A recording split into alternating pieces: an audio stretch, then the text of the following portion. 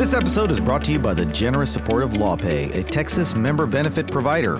Getting paid just got a lot easier. Check them out at lawpay.com. That's lawpay.com for more details. And now, on to the show. Welcome, everybody, to the State Bar of Texas podcast. We are recording in person here at the 2022 annual meeting in Houston, Texas. This is your host, Rocky Deer. Now, joining me today, we have Corbin Addison. Welcome to the show, Corbin. Thank you so much, Rocky. Now, Corbin, you've got quite a story, and I know. So, I'm gonna do part of your job here, which is to say you're not only a lawyer, you're also a best-selling author. So, tell us a little bit about your background. You were a lawyer, and then at some point, you started writing something other than a legal brief, and it exploded. Yeah, right, exactly. Well, it was actually before I even went to law school that I was starting to try my hand at telling stories. And so it was honestly always the thing that I hoped I'd end up getting to do.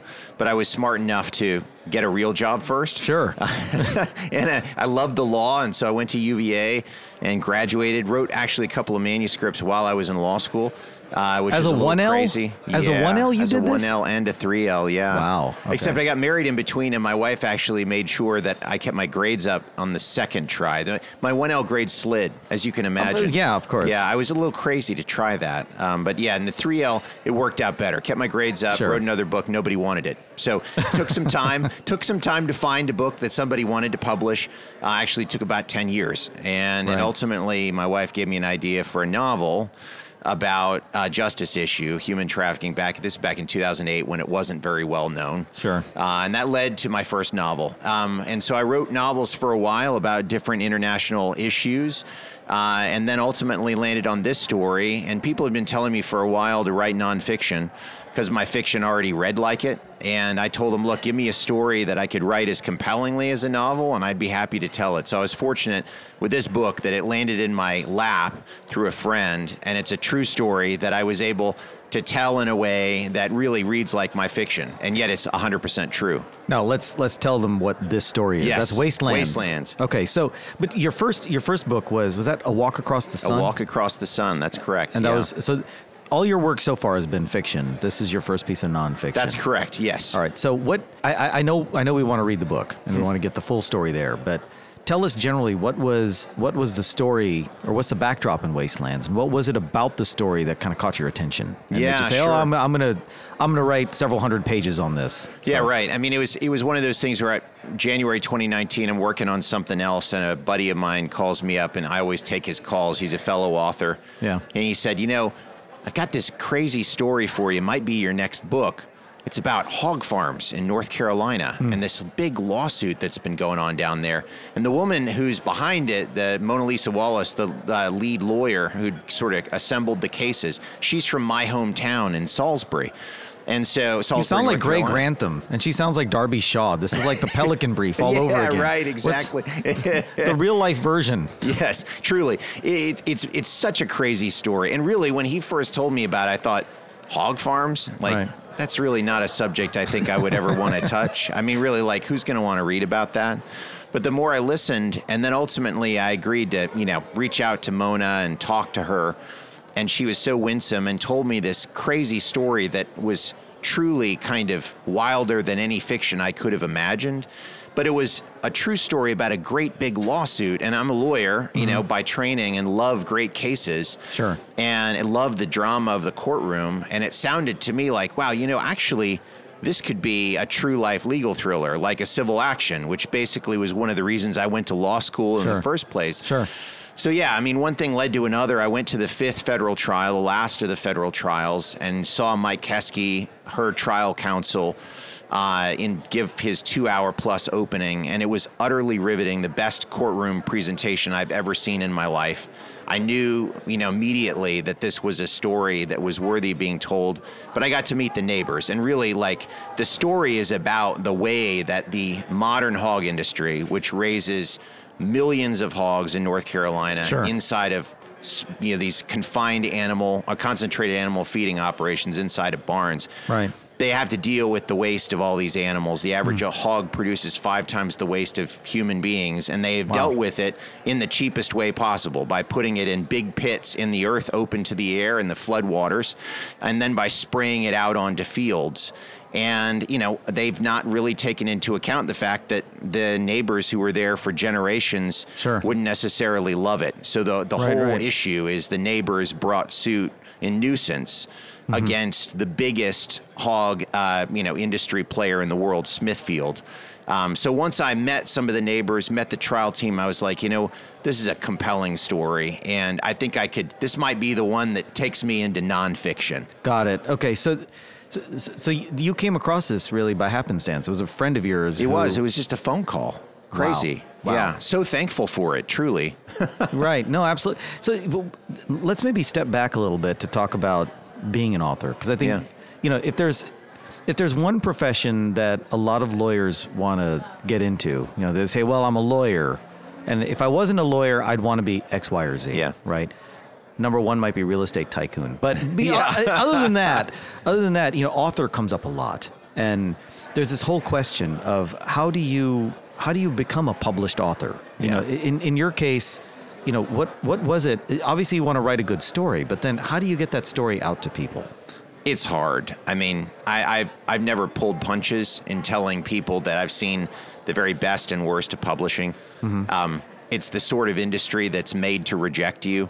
Right. And getting a book published, especially these days, is more challenging than ever. I mean, unless you're going to self-publish. But if you want to get somebody else to pay you for it, it's harder than ever. And really, it requires persistence on a level you almost have to become heroic to persist and take rejection after rejection. I've got a whole drawer full of letters that I got over the years, for books that I'd spent thousands of hours writing and nobody cared. Nobody wanted to publish them. It required, really 10 years of persistence and then landing finally on a story that people were interested in. And then I still had to climb the mountains of finding a literary agent and then getting the literary agent to find a publisher. And he got many rejections, before that. And one thing did help, which was I was fortunate to connect with John Grisham early in my work on A Walk Across the Sun. And he's a really good guy and obviously phenomenally successful. Right. Yeah. And I think he looked at me, young lawyer, aspiring to be an author, thought, I'll take coffee with him, was kind about that, told him the idea I had. And he said, look, I'll take a look at it. And if I like it, I'll share it with some people. He's told this story many times. He expected never to hear from me again. Got it. 9 months later, I came back to him and said, hey, I've got a manuscript. Will you read it? And he was kind enough to say yes. Now, then we went into the dark for 4 months, and I truly thought he'd, fed it to the fire. Sure. I thought that he hadn't liked it. Yeah. And I figured I'd be back to square one where I had been before. But then out of the blue, and actually I was at a CLE. I was at a CLE, I think it was an ethics CLE, and I got an email on a break from him out of the blue, and I literally nearly fell over. I called my wife, my best friends, it was just and John said, I loved your book, can I help you? So he was one who helped me open doors in the beginning. He gave me a blurb that opened some doors. In the end, I still had to take rejections. Not everybody wanted it right out of the gate. And I've gotten rejections even through the years since then with other manuscripts. I've gotten quite a few of them. This book, Wastelands, was the only time I've had a publisher immediately the first publisher looks at it, and it's Knopf. And in my opinion, they're the choice I would have made had I ever, gotten to pick a publisher. They were the first, and they said, we love this, we want it, we'll buy it. So that was fortunate. But I've waited 10 years in publishing after 10 years of not being published to get to that point. So it's one of those games you got to be super persistent, believe in yourself, keep whacking, keep trying, keep, refining your style, keep believing in yourself. Don't walk away. If you've got a talent, somebody will see it eventually. That is both inspiring and discouraging, right? Because it's what? It's that much work? Yeah. Maybe I'll just keep practicing law. But what is it about, or I guess maybe the question should be different, which is there something about legal training that you think prepared you to become both a fiction and a nonfiction writer? And if so, what is it? Because, as lawyers, it's easy for us to write in a certain way, right? We're writing for a court. So is it an advantage? Is it a disadvantage? And if so, how is it an advantage? How is it a disadvantage if you're a lawyer wanting to become an author? It's a really good question. I mean, what I would say is that my legal training has been instrumental in being able to understand the world and to being able to tell these stories about complex issues of law. So I've said many times, I'm so thankful to be a lawyer. It's opened so many doors for me. It's helped me to understand. I would say that legal writing is very different from storytelling. Absolutely. But every good trial lawyer has to tell a story to a jury, and that's not all that different. I mean, obviously writing and speaking are different, but storytelling in the courtroom is similar in the sense that you've got these people out there that don't know anything about your subject, and they're coming in cold, and they're, people of average intelligence from across the spectrum, which is exactly like readers. Mm-hmm. Sure.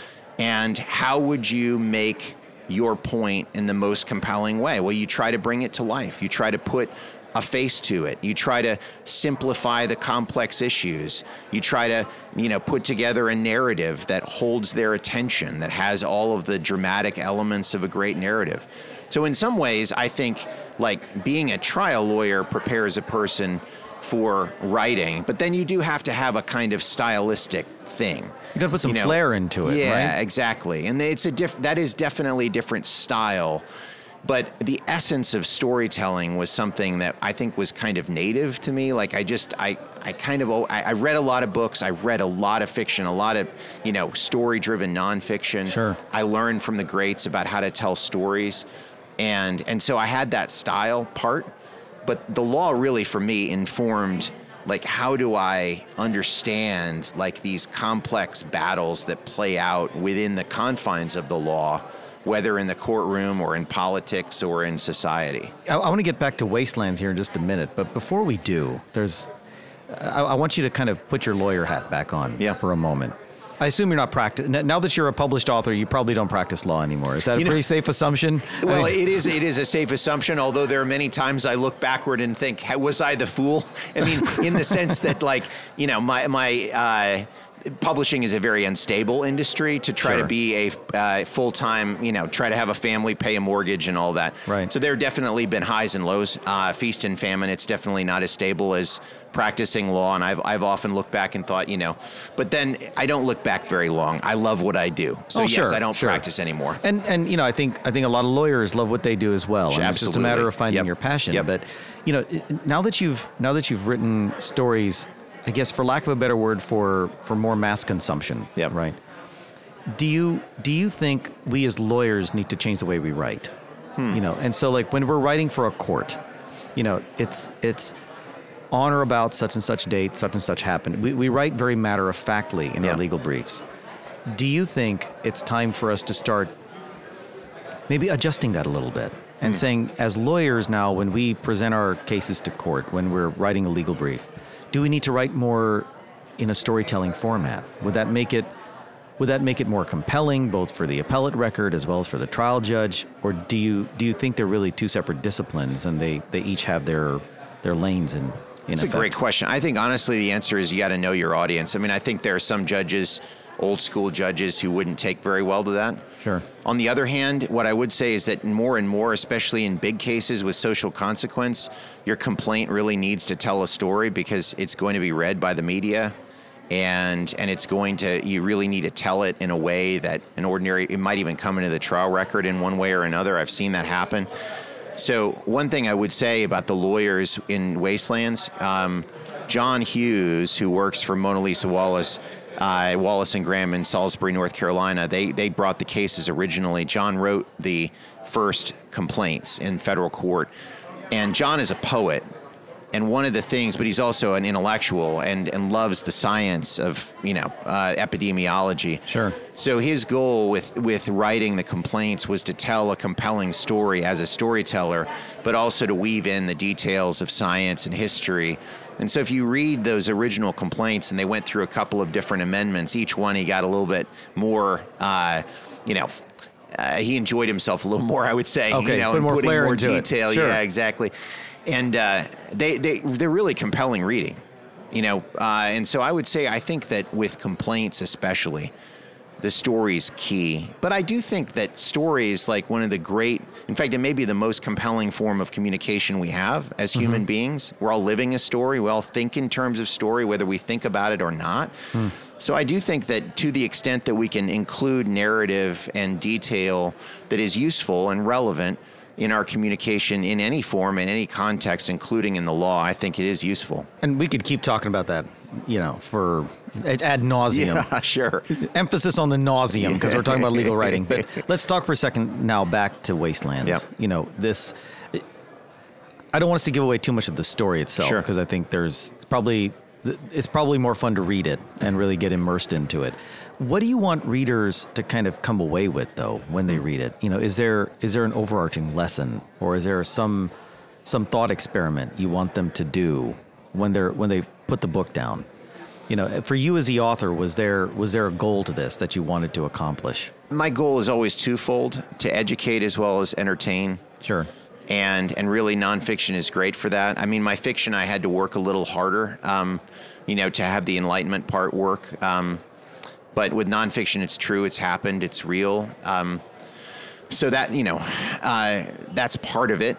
Do you keep yourself objective when you're writing nonfiction, or are you looking at it from a particular prism? Or if you're trying to be objective, how do you stay objective? Because you've got your own thoughts, right? It's a good point. I mean, honestly, I think objectivity is something that is kind of impossible as human beings. I mean, we all come to the table with our own background, our own stories, our own interpretation, our lens, the way we think about the world. I mean, storytellers are no different. Reporters are no different.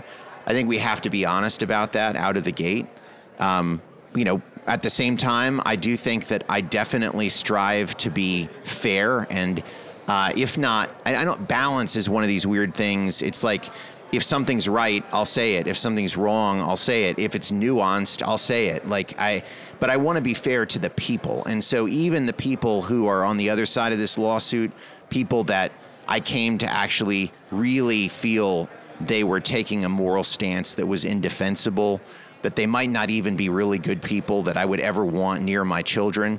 I want to be fair to them, and I want to treat them as human beings. So really, for me, it's much more about, am I telling the story fairly? Am I allowing the people that I might dislike in the story to be human, not just, one-dimensional cartoon villains? Right. That's always the thing. For me, it's like, but I'm an advocate. I mean, I believe that there's right and wrong in the world. I also believe that a lot of life lies in the nuances in between.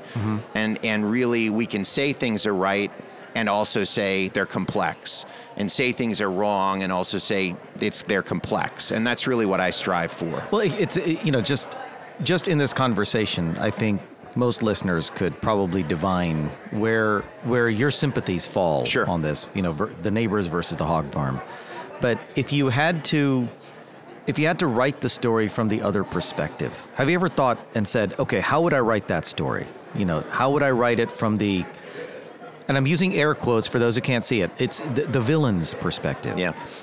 How would I write that and make the villain actually the hero? As an author, have you ever sat down and said, could I do that? How do I do that? Yeah, in one of my books, which was on Somali piracy, I had to get into the mind of a pirate.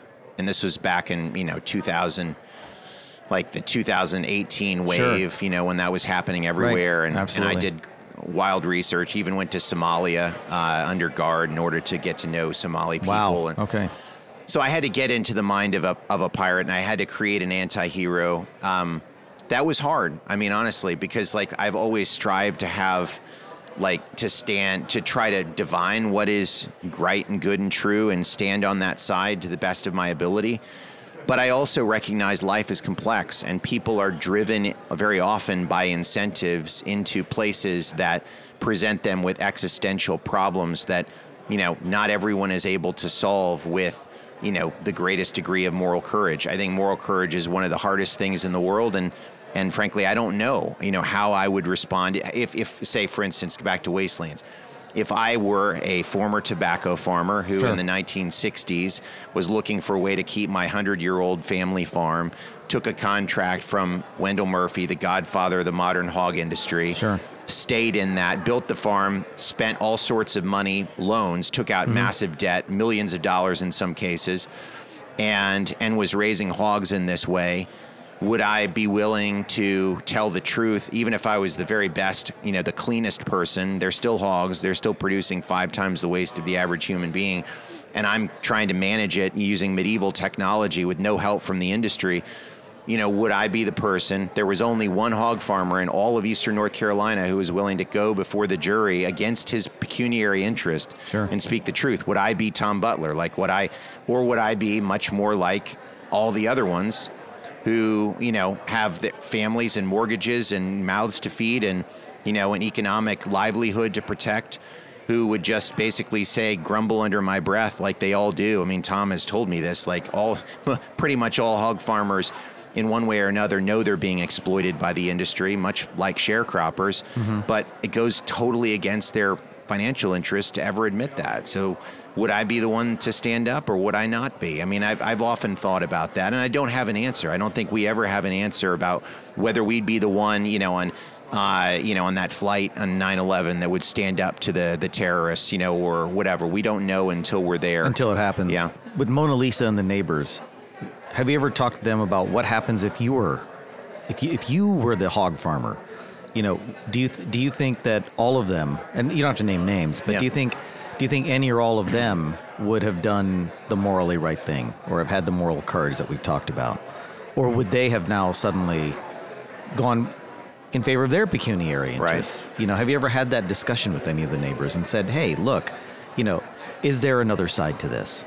Yeah, well, look, I mean, the truth is every single neighbor I ever talked to sympathized with the growers, with the individual hog farmers. It's the industry that It's the industry, yeah. Okay. And none of them ever asked for the industry to shut down. Most of them eat pork. Most of them had raised pigs on the ground in their own families. I mean, they don't have anything against the hog farms. What they have against the industry is the fact that they've been making billions of dollars over the course of a generation, and they've not been willing to spend a single cent on cleaning up the waste. I mean, they use cesspools that are open to the floodwaters of hurricanes that have poisoned rivers and streams. They spray that waste out onto fields directly next door to the neighbors. There are solutions that are out there. There's technology that Smithfield even paid for on the order of the state AG in 2000. They came up with technology that would solve the lagoon and spray field system if only Smithfield would pay for it. But Smithfield has proven itself to be the sort of company that would happily pay its lawyers tens of millions of dollars to fight nuisance suits rather than paying for new technology to treat the waste. It really is a question of, as humans, we're civilized enough to treat our own waste. We don't use open sewers anymore. We don't use cesspools anymore. We used to in times past, and there are places in the world you can still find them. Still happens, yeah. Sure. But when it comes to hogs, Smithfield and the industry has simply chosen to take the money that they make, and they make billions a year, and send it to their shareholders and to their Chinese owners, and that's really sad. So that's the fundamental problem that personally I have, that all the neighbors have. There was another hog farmer, I will say, Don Webb, who was actually an early contract farmer who had neighbors who complained, and he did the crazy thing. He actually gave up the keys to his hog operation, took the loss, walked away, and became one of the most effective spokespeople in the movement to change the industry over the next 20 years. Well, Corbin, this sounds like a fascinating read, and I think folks are going to get a lot out of actually diving into the book. I hope so. And it's fun. I mean, I wrote it to be fun, so it's a legal thriller, but it's true. It's a true legal thriller. That's exactly right. Well, it does look like we've reached the end of our program. Yeah. So, Corbin Addison, I want to thank you for being part of this. This is a real pleasure. Absolutely. Thank you very much. Now, if listeners, if they have questions, they want to follow up, they want to learn more. First of all, where can they buy the book? And let's give them the name of the book again. I know it's Wastelands. Where do they get the book, and is there a way for them to reach out to you, or if they want to have you come on as a speaker or something like that? Yeah, where do they get the great thing is, Random House puts books everywhere, so you can get it, online. You can get it in bookstores. You can get it on Audible. You can you can get it on your Kindle, on devices. It's available worldwide digitally and audio, but it's available in North American print. And I'm at CorbinAddison.com. That's Corbin, CorbinAddison.com. I'd love to hear from people. And I truly hope this is a story that lawyers especially will love, but it's not just for lawyers, it's for everybody. Anybody who loves a great legal drama. I mean, what's more American than a courtroom battle of the ages? With the jury and everybody all sitting there. So, unfortunately, that is all the time we have for this episode of the State Bar of Texas podcast, brought to you by LawPay. Thank you again, LawPay. You rock. Also, thank you to our listeners for tuning in. If you like what you heard, please rate and review us in Apple Podcasts, Google Podcasts, Spotify, Amazon Music, or your favorite podcasting app. I'm Rocky Deer. Until next time, thank you for listening.